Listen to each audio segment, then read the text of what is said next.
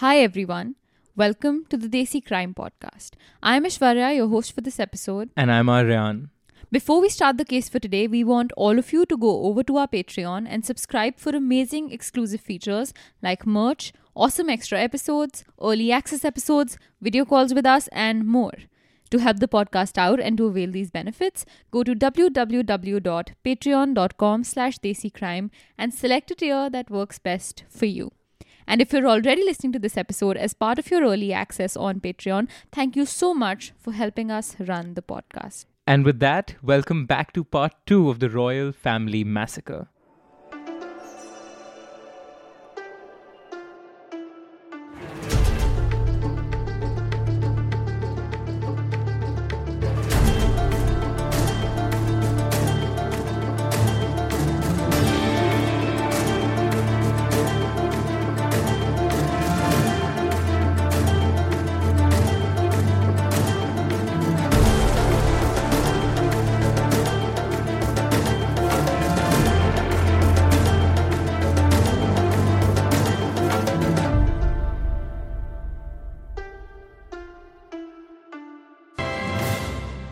Hello and welcome to our new series, Reality Bites. On our first episode, this week's big story, Nepal, a country shaken, shocked and in turmoil by the massacre of its royal family. By the morning of June 1st, the world and certainly Nepal had changed forever. 10 members of the royal family had died, and Prince Dipendra became king of one of Asia's most significant monarchies for 2 days, while he lay in a coma before dying and passing on that responsibility to his father's brother, King Gyanendra. In the days following the massacre, King Dipendra's unaccepted love for Devyani Rana was taken to be the reason for the killings, and of course, the world loves a struggle for love. This theory spread like wildfire. A 2-man investigation team appointed by King Gyanendra and made up of Keshav Prasad Upadhyay, then Supreme Court Chief Justice, and Taranath Rana Bhatt, then Speaker of the House of Representatives, carried out a week-long investigation. After interviewing more than 100 people, including eyewitnesses, palace officials, guards, and staff, they concluded that Crown Prince Dipendra had indeed carried out the massacre, but they drew no further conclusions. Eventually, while King Dipendra was in the hospital, alive for those 2 days, Prince Gyanendra maintained that the deaths were the result of, quote, an accidental discharge of an automatic weapon, unquote, within the royal palace. For 5 minutes. For 5 minutes. Hell of a accidental discharge, you know. Yep, I agree. But then, Aryan, listen to this. Later, after Dipendra's death, he took back his statement and said that he made this claim due to, quote, legal and constitutional hurdles, since under the constitution and by tradition, Dipendra could not have been charged with murder had he survived. As a consequence of the investigation, the royal palace fired the 4 bodyguards of the former king, queen and crown prince who died of gunshots in the massacre on June 1st. The laws of physics should be more unalterable than the laws of a constitution, Aishwarya. Gun cannot fire for 5 minutes. Wow. Again, all of this sounds so made up. I know. A lot of people agree with you. So, this part of the investigation was key to answering a question I bet you're all thinking about. Where the hell were the palace guards when a prince was roaming the compounds, massacring the entire royal family? This is not some random park or a small school in the United States. This is the palace of what was a monarchy. Where are the guards? Firstly, while my description of the shooting lasted 25 minutes, like I said, the actual shooting just lasted a total of 5 minutes. By the time the police sirens began to roll around the palace gates and the guards appeared to stop the king, the shooting was effectively over. But that wasn't the entire reason the guards didn't stop the shooting. Many of them had their loyalties closely placed with Prince Dipendra. The government-appointed inquiry announced that the palace bodyguards knew about Prince Dipendra's drug habits but did not report about it to anyone and instead helped him obtain drugs on multiple occasions, including the night of the shooting. The guards eventually also revealed that for the first few minutes, they found it hard to stop the prince simply because he ranked higher in seniority. Obviously. He was the future king of the country, and kings indulge in criminal behavior all the time. They orchestrate coups, they overthrow governments, they get political opposition killed. Who were some lowly palace guards to stop the king from what he was doing?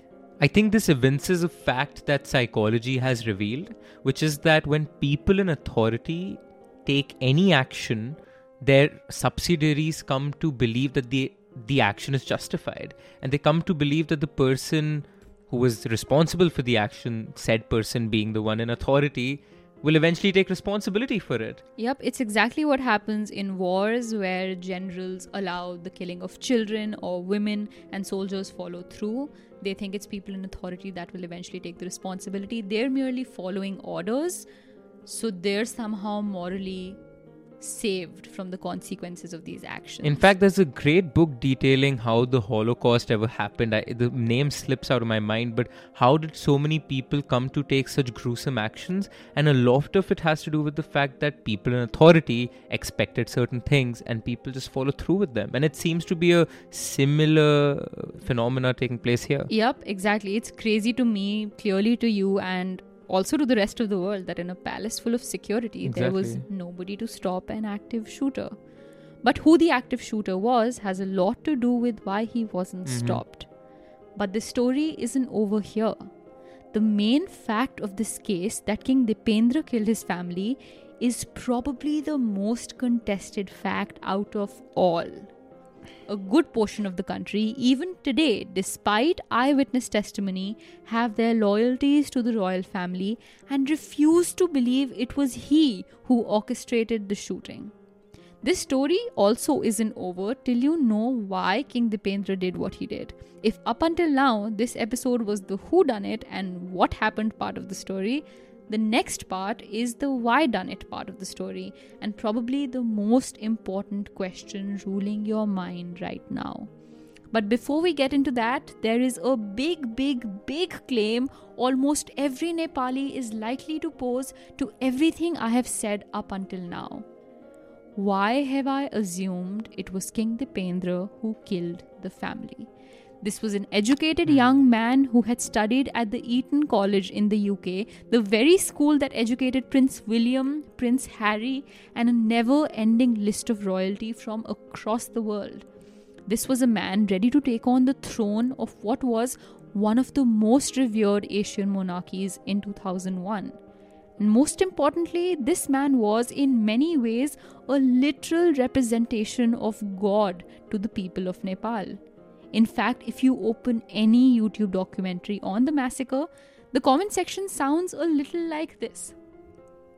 One commenter writes, quote, "The prince was a disciplined student in school, helpful and simple among friends, never mistreated any person. Graduated with good grades, he was a senior in my college. I never asked for help, but everybody knew that if he asked for any help, he would respond and justice would be served. He was a hero. Everyone respected him. He would never do what the media said he did. This is international politics." Wow. Every Nepali knows this. R.I.P. late king. End quote. This comment, Aryan, has 1.9 thousand likes. That's 1.9 thousand index fingers clicking on the like button. Yep. Agreeing with what this person has just said. There are hundreds of comments like this one on all of these videos and millions who agree with them. In many ways, the questions these people are posing are legitimate. The Royal Massacre Investigation Commission under T. Rana Bhatt presented its report shortly after the bloody night and revealed a lot of already known surface-level details.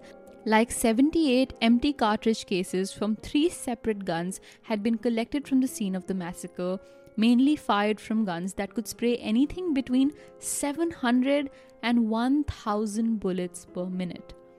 But in between all these mundane details, there was one that stood out. King Dipendra, the alleged killer himself, died of 2 gunshot wounds, both to his own chest. Now imagine an inebriated, drunk man who had just murdered 9 members of his own family and is ready to take his own life. He points his gun to himself, and where he chooses to point it is to his chest, perhaps the most impractical and inconvenient position to shoot yourself in. With a shotgun. With a shotgun. The fire of this theory also gets its fuel from the fact that there have been eyewitnesses now who've since come forward to claim that it was not King Dipendra that shot the family. See, I don't think it is completely impractical for him to shoot himself in the chest because, mind you, it's not a handgun he's using. The ideal location to shoot would be your temple and your forehead if you have a handgun, right? But a shotgun is a long barrel gun, so it makes more sense for you to... I mean, nothing makes sense here, to be completely honest, but to hold it out towards your chest because that gives you some space to use both your hands. Again, remember one thing, it's a shotgun. The recoil on a shotgun, trust me, I've shot one, is very high. It's not possible to shoot a shotgun with one hand because you can, as you see in movies, right? You use a handgun on your forehead, one hand isn't a problem. That's not the case with a shotgun. So for a shotgun, I can totally visualize how using 2 hands in front of your chest makes sense. What doesn't make sense to me is, how are there 2 shots? Exactly. According to an article in the Times of India, quote, most of the Nepalese people also don't back the official version of the night and believe there was a conspiracy involved to eliminate the entire royal family, following which King Gyanendra succeeded his brother Birendra to the throne. Lam Teri, a junior army staff deputed at the Narayan Hiti Palace during the period, claimed that Paras, son of the ousted King Gyanendra and cousin brother of Dipendra, came to the palace dinner party that night accompanied by a person wearing a Dipendra-looking mask. The masked man shot dead Dipendra before other royal family members were killed, he told the Times of India. Lam Teri claimed that he saw Dipendra, who got 6 bullet shots on his back and 1 on the left hand, in an inebriated state in his private room before the royal family was killed. End quote. So according to this eyewitness, there was seen inside the palace that night 2 Dipendras. One shot and killed on the floor before anyone else was shot, and the other, the fake one, doing the shooting. And herein come 2 factors that completely enable conspiracies revolving around this. I'm a conspiracy theorist right now, guys. Call me whatever you want to. This doesn't add up to me. And I'll tell you 2 reasons. Number 1, a royal family murder is probably the easiest murder to cover up because you have the highest bodies of authority working in tandem with all other authorities like the police involved. So, right, if there has to be a cover-up, the best possible scenario is for the royal family. Right. And the second thing would be, if it was so easy for Gyanendra to come up with a lie, which was that a submachine gun automatically misfired for 5 minutes, I can totally see why the Nepali people would doubt any other thing that the royal family says, any other conclusion, any other story they weave up, because they were easily lying about a major fact at the beginning. What stops them from lying now? Yeah, those are both very good points that I hadn't thought of before.